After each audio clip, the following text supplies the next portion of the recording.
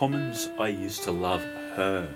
I have always really, really liked this song. It's just something a little bit different, you know. To be honest, if we this is going to be a little bit hard to explain. If we take away the element that separates it from all the other tracks, it's not an amazing track. You know, it's still good.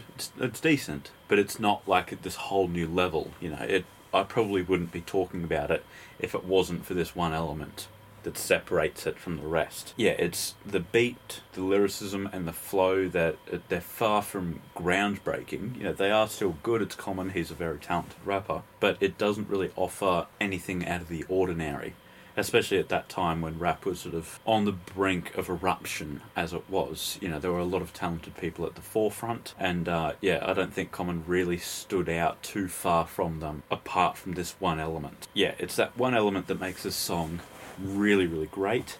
Without giving away anything just yet, it does have a little bit of a twist at the end, which makes you listen to it again. And I really like songs that do that and movies that do that. Like, there's just this whole other layer going on down here that you weren't even aware about. You were just happy swimming on this top layer down here, and there's like a whole nother one down there that you weren't even aware about. Oh, yeah, I really like that, and yeah, he obviously reveals it at the end. Now, I will reveal it so that we can appreciate the song in its fullest, without having to go back through it again, because that's just annoying having to look at lyrics twice if I don't have to. You know, you guys can do it. I don't care about that. I care about my time. It is an old song. Like, it came out in like 94 or something like that, so you should have heard it already, but if you haven't, skip forward 10 seconds in 3, 2, 1...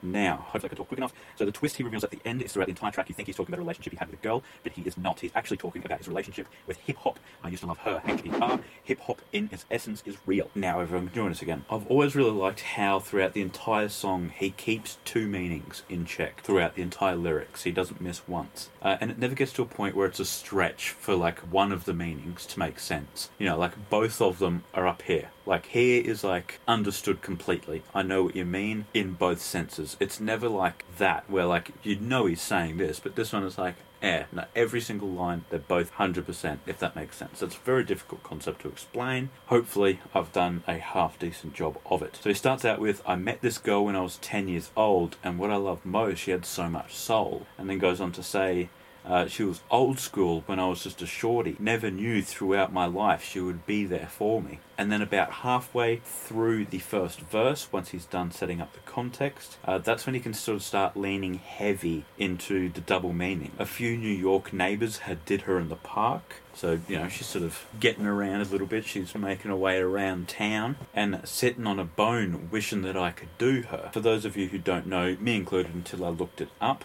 sitting on a bone means to hide one's erect phallus. And then he ends the first verse with, and she was fun then, I'd be geeked when she'd come around. Original, pure, untampered. A down sister. Boy, I tell ya, I miss her. So obviously she's been tampered with now. Maybe those New York fellows in the park had changed her. They did something to her that could not be reversed. I don't know, could get pretty dark there. Or maybe she just didn't stop at New York. You know, maybe she went further than that, and then it was out there where she started getting changed. Like, she may have, you know, got in some entanglements with some people, and they sort of made some changes to her that, again, could not be changed or could not be undone. I do wish the chorus was a little bit snazzier. It's just a yes, yes, y'all, and you don't stop.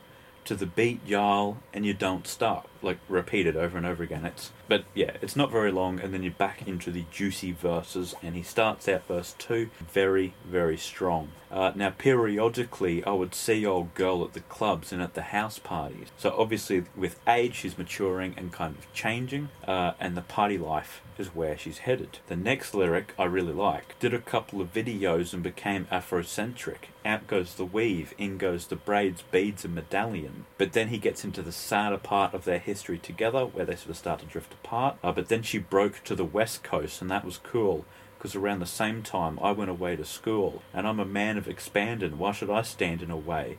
She'd probably get her money in LA. And then the third verse, again, is really, really nice. I'll read out the whole thing, and then I'll go back to just some standout lyrics. I might have failed to mention that this chick was creative. Once the man got to her, he altered her native. Told her if she got an image and a gimmick that she could make money, and she did it, like a dummy. Now I could see her in the commercials, she's universal. She used to only swing it with the inner city circle.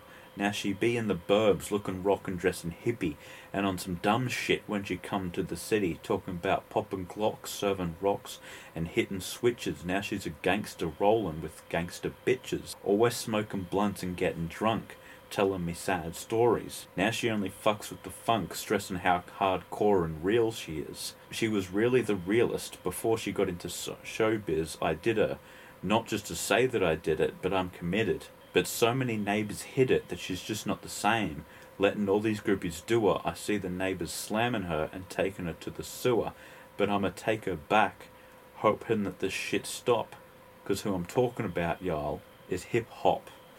So yes, that's right, her is hip-hop. Hip-hop, in its essence, is real. That's what it stands for. So yeah, she starts out with a lot of soul, then he sees or hears it at parties, and it begins to change. The New York fellows get to it. She gets past the New York fellows into other states or cities or whatever. It gets rid of the weave, brings in the braids. He wants to do it, but it leaves to LA where the money is, which I think is very, very clever. It's still that way. And my favourite line in the whole song is, once the man got to her, he altered her native, told her if she got an image and a gimmick. I think that's a dig at like record companies. And like this is back in 1994. So like what, we're, Jesus, 26 years on and that's still how it is. Record labels are still trying to like change people and say, oh, if you just have this gimmick, you'll get popular. Like you may not last long, but you'll get popular. Like look at, 6ix9ine. He's actually had a longer run than what he should have, I think. But I suppose he just keeps sort of creating controversy, so he has to stay relevant. But if you look at someone else previously, like Kid Buu, you started talking about how he was like a clone or something. Bet it's been ages since you thought of him. Boonk Gang as well. He did like the whole lot of gang shit, got like a face just covered in tattoos. Been a while since you've heard of him. That's just how it works. And it was like that in 94. So yeah, it's crazy that it's still relevant. Like I think it rings even more true now than it did back then. But yeah, I think it's a great song. I spoke a couple of weeks ago now about Suicidal Thoughts by Biggie and how it's an experience to listen to. And this one's a little bit different. The first time you listen to it, it's like, yeah, okay, this is nice. Like it's pretty good storytelling. I don't see what the hype is, but it's decent. And there's just like a whole nother story just plugging away underneath. And like, yeah, when the bomb drops right at the end, you're like, oh wait, what? And you listen to it again, you're like, oh my god, oh yeah, I see that, I see that, I see that, I see that. And like, it just opens up like every single lyric all the way, all over again. Yeah, it's once you hit replay that you get that experience. Yeah. Absolutely amazing track. Definitely one of my favourite Common tracks of all time. Hopefully I've managed to convince you to have a geese at it. But yeah, so be sure to tune in on, we'll go Friday for my review of Duckworth's Super Good. Should I do that one? Yeah, I'll do that one. Yeah, Friday for Duckworth's Super Good. I'll see you then. That's a wrap.